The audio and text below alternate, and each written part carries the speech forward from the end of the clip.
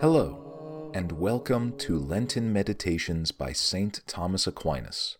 Today is Holy Tuesday, and the Angelic Doctor reflects today on Christ preparing to wash the Apostles' feet.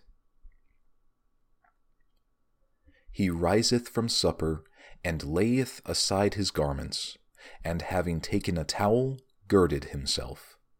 The Gospel of John, chapter 13, verse 4.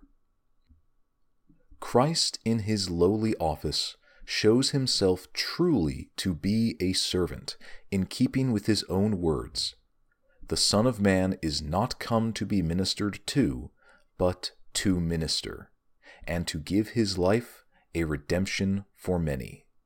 The Gospel of Matthew, chapter 20, verse 28.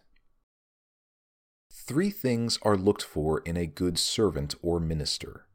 First, that he should be careful to keep before him the numerous details in which his serving may so easily fall short.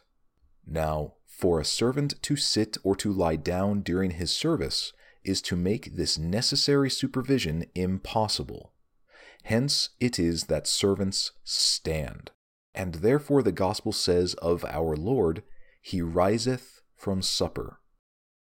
Our Lord also asks us, for which is greater, he that sitteth at table, or he that serveth?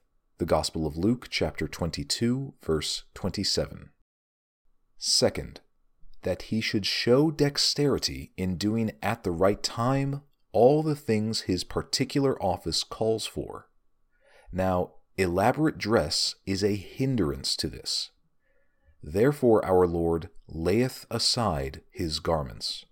And this was foreshadowed in the Old Testament when Abraham chose servants who were well appointed.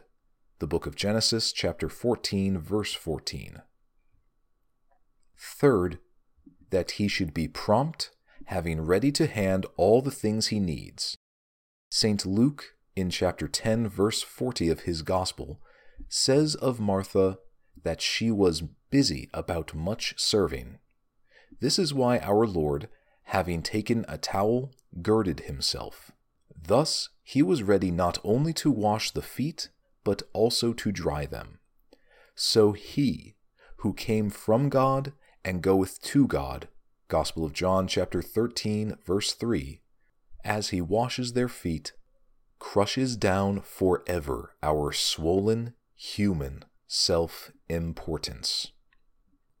After that, he putteth water into a basin and began to wash. The Gospel of John, chapter 13, verse 5. We are given for our consideration this service of Christ, and in three ways his humility is set for our example. First, the kind of service this was, for it was the lowest kind of service of all, the Lord of all majesty bending to wash the feet of his slaves. Second, the number of services it contained, for we are told he put water into a basin, he washed their feet, he dried them, and so forth. Third, the method of doing the service, for he did not do it through others, nor even with others helping him. He did the service himself. The greater thou art, the more humble thyself in all things. Book of the prophet Sirach, chapter 3, verse 20.